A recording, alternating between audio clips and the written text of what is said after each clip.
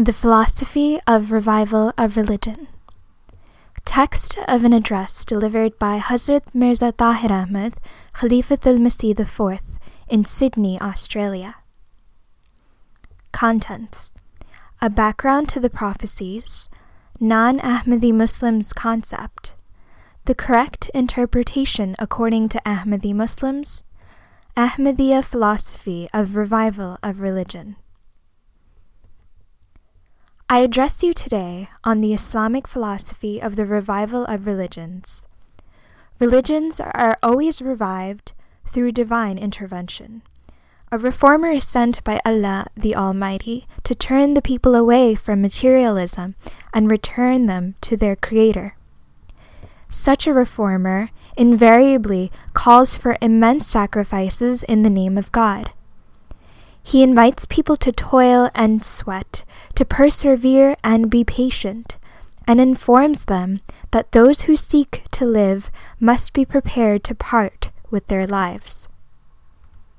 He prepares them for a long and painful struggle against blind opposition and persecution at the hands of those whom they love and endeavor to save.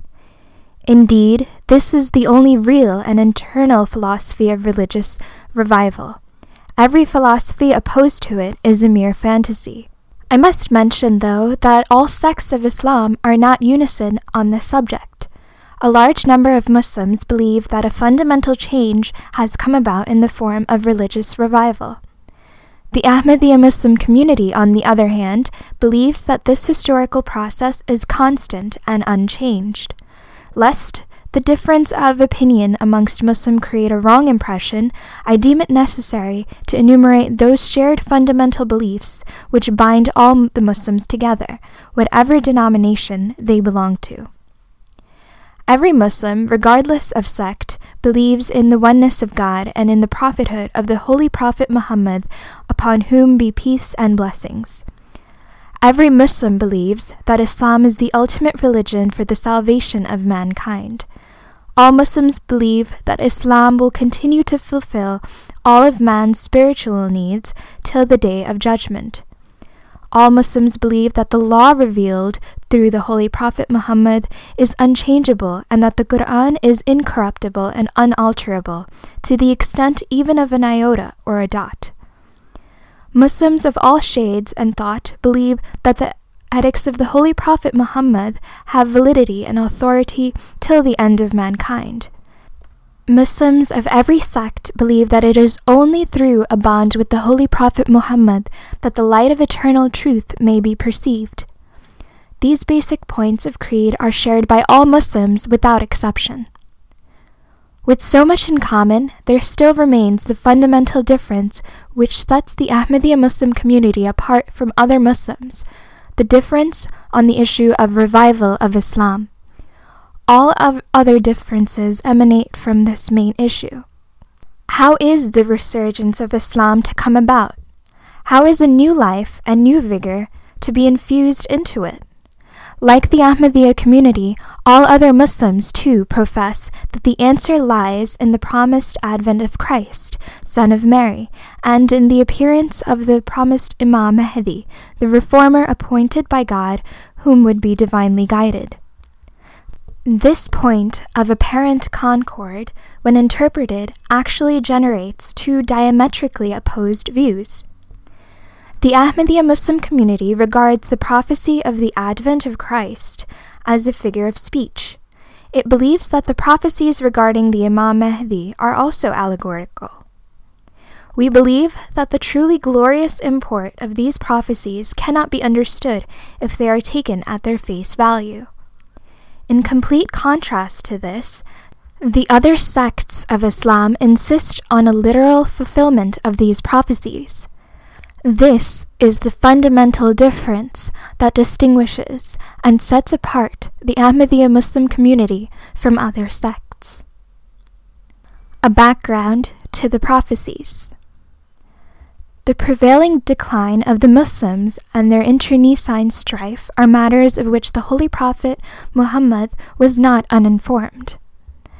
Through divine revelation, he prophesied 1400 years ago that Muslims would split into 72 sects. He described the pitiable plight of the Muslims in such detail as if a view of our era had been unfolded before his very eyes. The Prophet's tradition contained a graphic description of our times. He said, "Islam will have nothing left of it except its name. Mosques, though full of worshippers, will be devoid of guidance. Their religious scholars will be the worst creation under the canopy of heaven."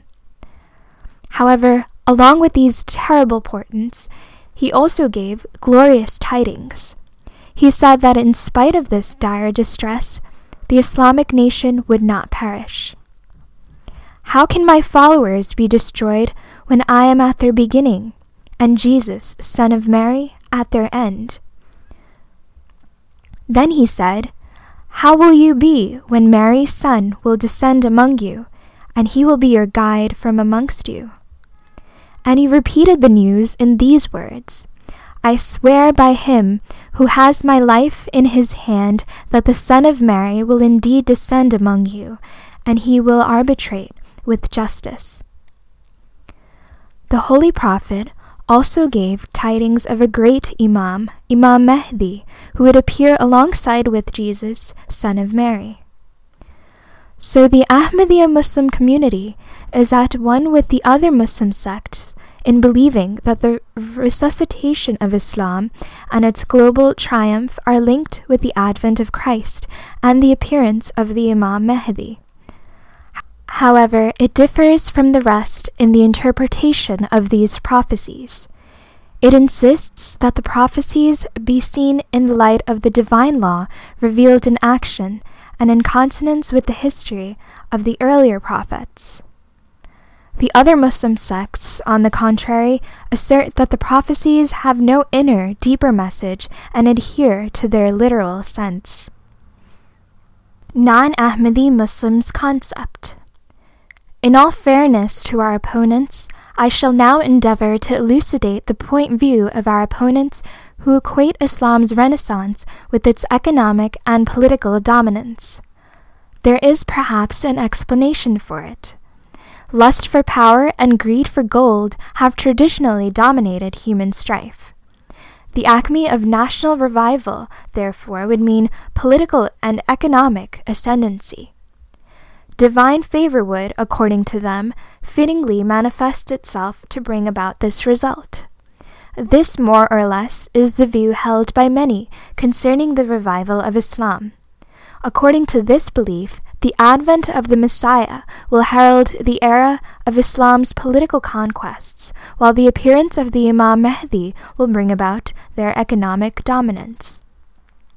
First, I shall outline their concept of the Messiah's advent. They believe that the very Jesus, son of Mary, whom the Quran declares a prophet of the Israelites, will descend bodily from the sky. He would immediately set out sword in hand and hack to death all enemies of Islam. His global sweep shall have 3 grand objectives. The first objective will be the destruction of the cross, not figuratively, but literally. He will set about destroying the symbol of the Christian faith with such vigor that not a trace shall be left of it.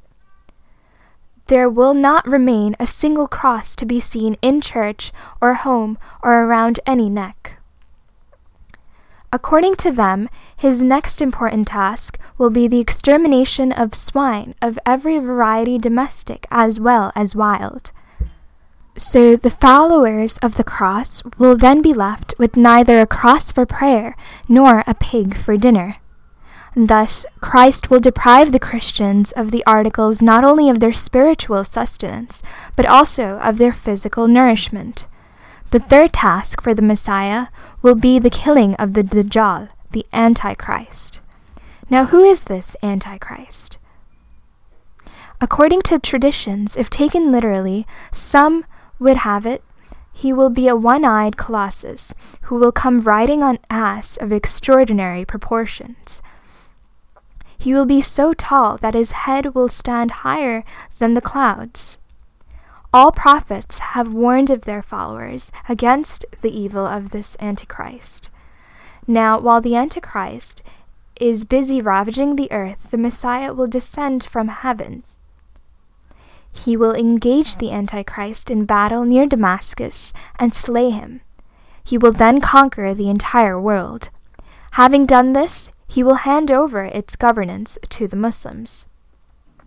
This, in sum, is their philosophy of the Muslims' political resurgence and ascendancy. It absolves the Muslims totally from waging any political struggle whatsoever. Now, those who are basking in the assurance that they will have inherited the earth without moving a muscle can see no possible reason to concern themselves with political thought and action. They live in blissful oblivion of their decay and degradation. For everything else apart, they know most assuredly that the happy hour is not far when a divine being will descend from the heavens and unleash a campaign of conquests. He will slay the swine, he will wreck the cross, he will subjugate all powers of the east and the west. Then he will beckon to the waiting Muslim masses and say, "Come hither, ye soldiers of God, come here, O virtuous ones, come and take the scepter of the kingdom of the earth." This is the bellicose view of Muslim Renaissance, which the Ahmadi Muslims find abhorrent. They simply cannot subscribe to it in its crude literalism. Next comes the non-Ahmadi Muslims' concept of economic resurgence in Islam. The scholars of the other sects hold the view that the remedy of the economic plight of the Muslims lay not in the struggle and in sacrifice, but in the appearance of the Imam Mahdi. This Imam Mahdi will be a contemporary of the Messiah. His most important act on arrival will be the distribution of limitless largesse among the Muslims of the world. His bounty will be boundless. His generosity will defy description. This overwhelming wealth will far exceed the Muslims' capacity to garner it. Thus will come to an end all lust for goods and greed for gold. This is the panacea, as conceived by some, for the economic ills of the world of Islam.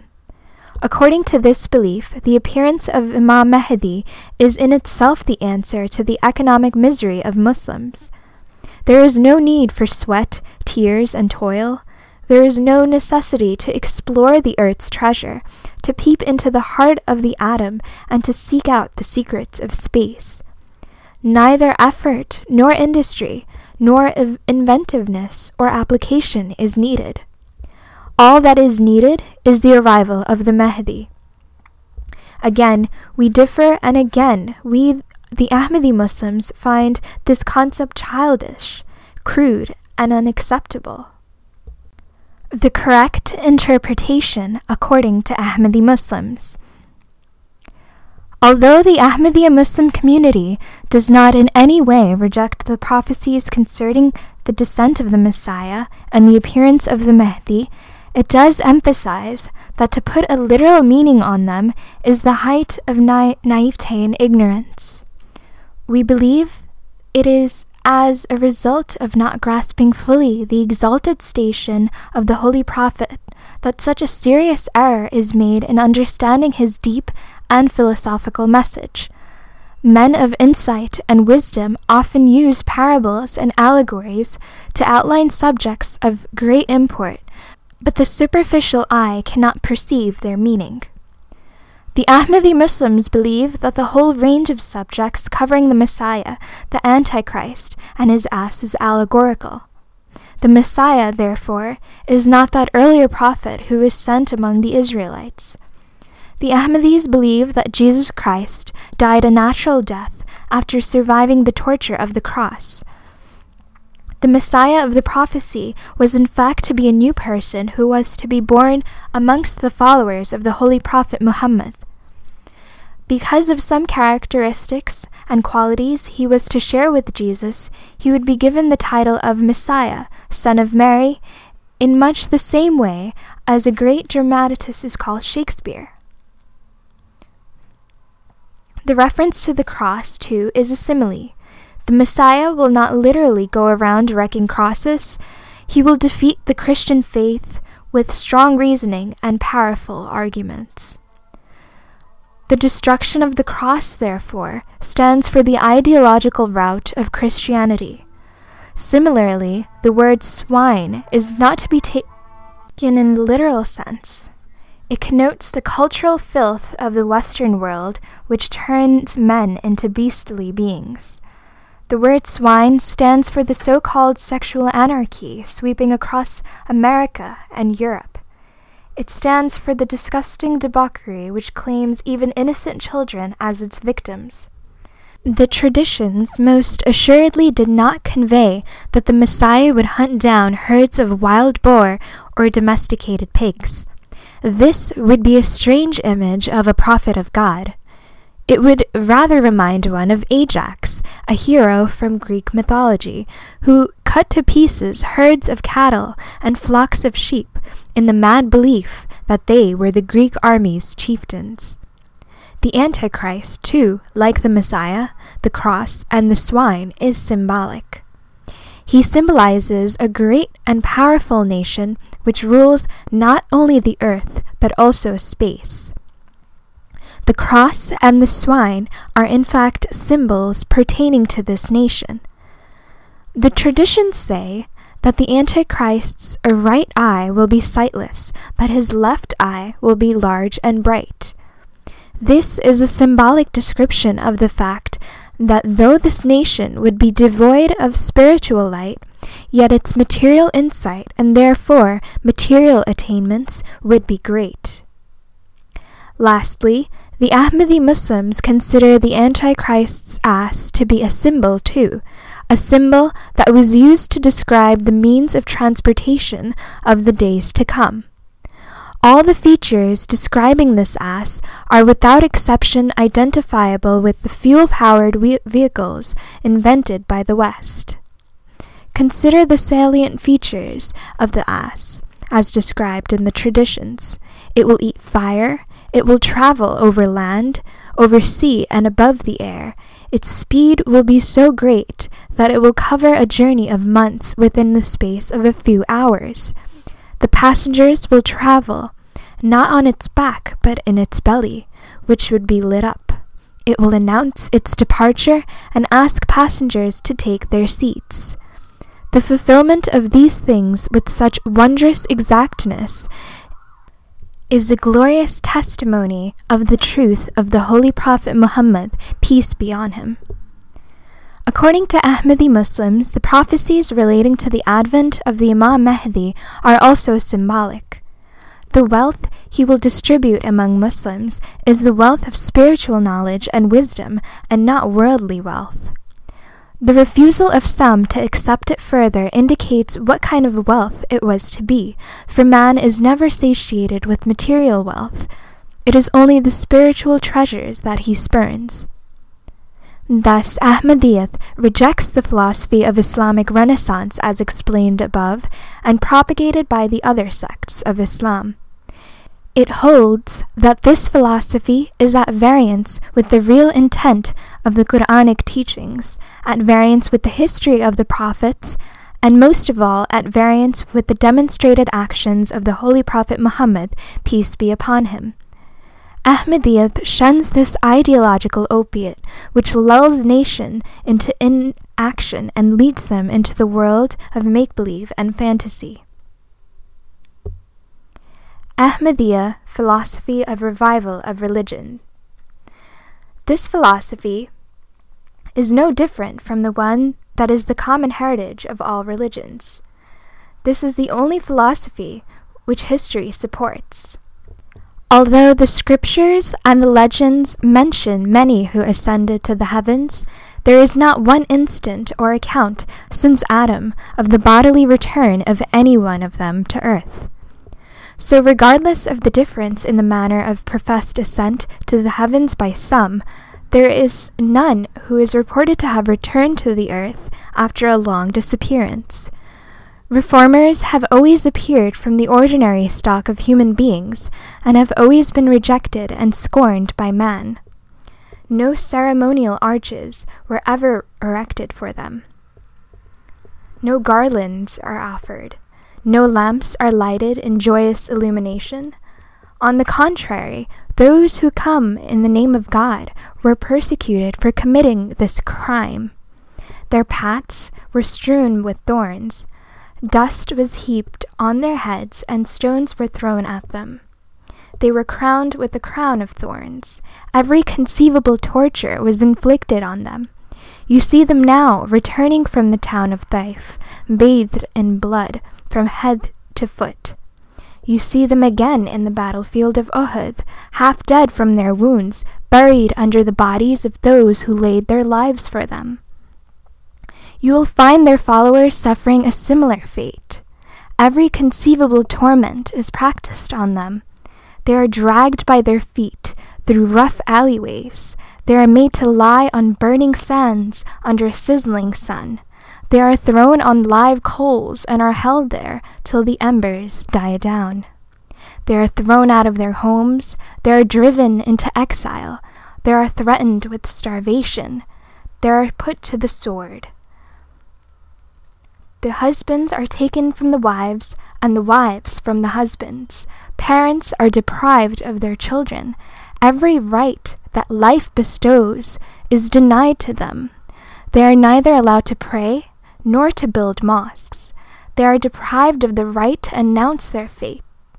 They are not even permitted to name their own creed.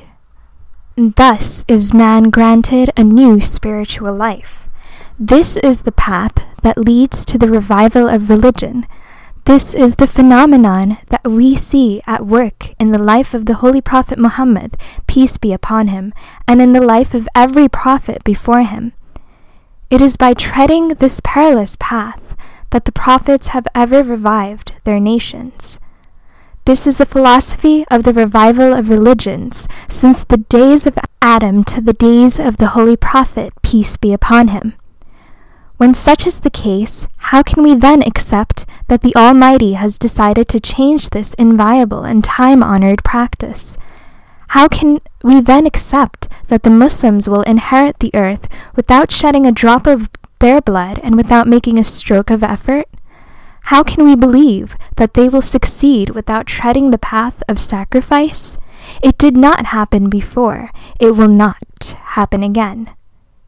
The promised Messiah, the holy founder of the Ahmadiyya Muslim community, affirms this eternal and everlasting truth when he warns the nation thus: "There has not been a prophet who is not laughed at." So it was to be that people laugh at the promised Messiah. The Almighty says, "Alas for my servants, there comes not a messenger to them, but they mock at him." Holy Quran 36:31. So it is a sign from God that every prophet is mocked. Now, who can mock a person who physically descends from the heavens in the company of angels amidst a waiting crowd? The wise, therefore, can see that the bodily descent of the promised Messiah from heaven is false belief. Remember, no one will descend from the sky. All those who oppose me and are now alive will die, and not one from amongst them will see Jesus, Son of Mary, descend from heaven. Then their children and their children's children too will die, and Mary's son will still not have descended. Then will God fill their hearts with fear that the days of the ascendancy of the cross are gone. And yet Jesus, Son of Mary, has not come down from the heavens. The wise will then tire of this belief, and before 3 centuries have passed from this day, Muslims and Christians alike will discard this false creed in disgust and despair. There shall be only one religion in the world, and only one guide. I have come but to sow the seed. This seed has been sown at my hand. It will now grow and bear fruit, and there is no power on earth that can harm it. Every fair-minded person can see from this comparison that the Ahmadiyya viewpoint is based on the history of religions, while the philosophy of its opponents is mythical and contradicts the history of religious revival. We learn from history that everyone appointed by God was faced with a storm of opposition. All prophets came with the message of truth and eternal life, but were opposed by those who preferred falsehood to truth and spiritual death to spiritual life. This indeed is the process of the birth of religions. When impurities and corruption crept into religions, their rebirth also took the same course. The reformers sent by God also suffered as the prophets had suffered. Whenever the Almighty chose to revive a nation spiritually, it split into two groups, those who saw the truth and those who opposed it. And neither group ever changed its demonstrated attitude. The Holy Quran describes this oft-repeated cycle in the most effective and moving manner. A study of the Quran shows that a. Religions are born and revived through divinely appointed reformers. Never have the scholars ever reformed a religion through conferences and consultations. B. The divinely appointed reformers are invariably rejected by their people and treated with arrogance and disdain. C. Such reformers are always opposed by violence. They are accused of corrupting the religion of their forefathers. They are branded heretics and guilty of apostasy. D. The creed professed by the opponents prescribes death or banishment as the punishment for apostasy. The reformers are offered a choice of either a return to the fold or exile, failing which they are threatened with death. E. The reformers never advocate violence. Their followers demonstrate steadfastness of such a high degree that they would rather be exiled or killed than recant. F. The reformers do not entice people with promises of power and high office. They dispel worldly ambition. They do not lure people with wealth. They inculcate the spirit of sacrifice. The rich who believe consider it their good fortune to give all in their service of God. The mighty shrug off the trappings of power. It is then that the divine providence adjudges them fit to take over temporal power. This is the process of religious revival of nations that the Quran and the scriptures reveal. All prophets, from Adam to the Holy Prophet Muhammad, went through these stages. They gave their nations new life by leading them over the path of suffering and sacrifice. They taught love. They inculcated love of hard work, of sustained effort, and incessant actions. It is this revolutionary spirit which breathes life into dead nations. This oft-demonstrated and unchanging divine law is in consonance with man's nature, conscience, and intellect. It is this law that the Ahmadiyya community acknowledges. As can be seen, the Ahmadiyya Muslim community's concept of revival of religions is not a newfangled philosophy born of human intellect. It is derived from that continuous and unaltered historical process which is preserved most accurately and truly in the Holy Quran. It is found on those eternal principles and truths which are the basis of every true religion. For instance, the Quran declares, "There should be no compulsion in religion. Surely right has become distinct from wrong, so whosoever refuses to be led by those who transgress and believes in Allah has surely grasped a strong handle which knows no breaking, and Allah is all-hearing, all-knowing." Al-Baqarah, verse 257. "Alas, for my servants, there comes not a messenger to them, but they mock at him." Yasin, verse 31. Surely Allah changes not the condition of a people until they change that which is in their heart. Al-Ra'd, verse 12.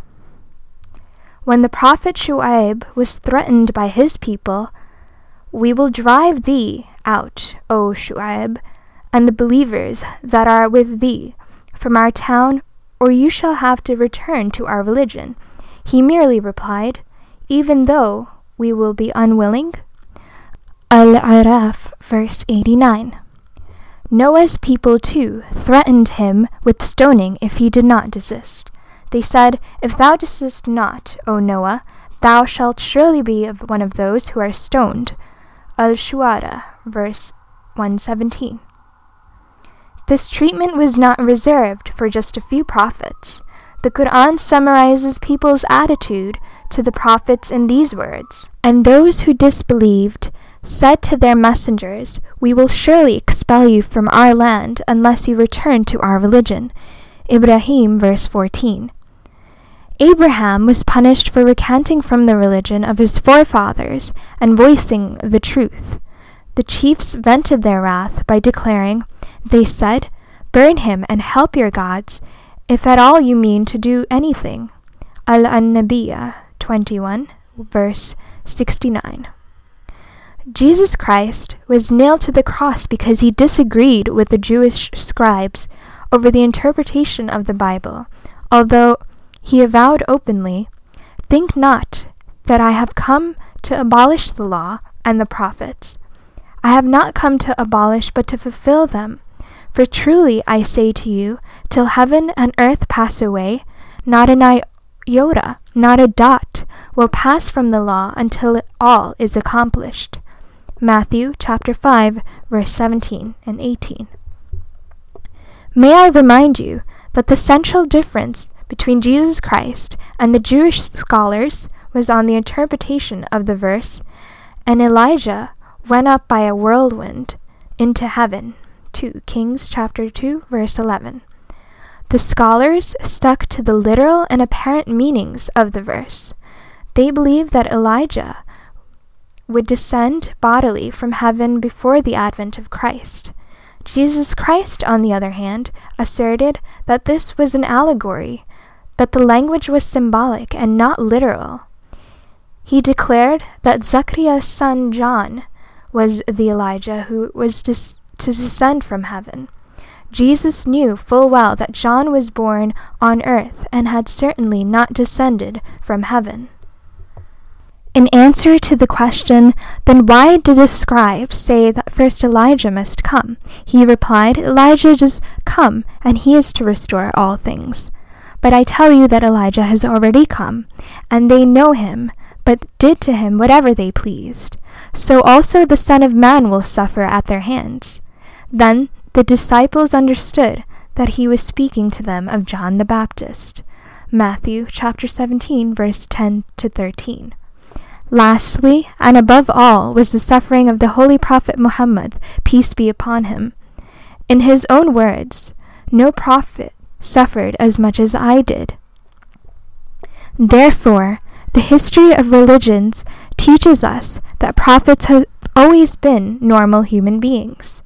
They do not descend from heaven like the heroes of some mythical tale. They have always suffered trials and tribulations. Their followers gain glory not through the toils of someone else, but through their own sweat and blood.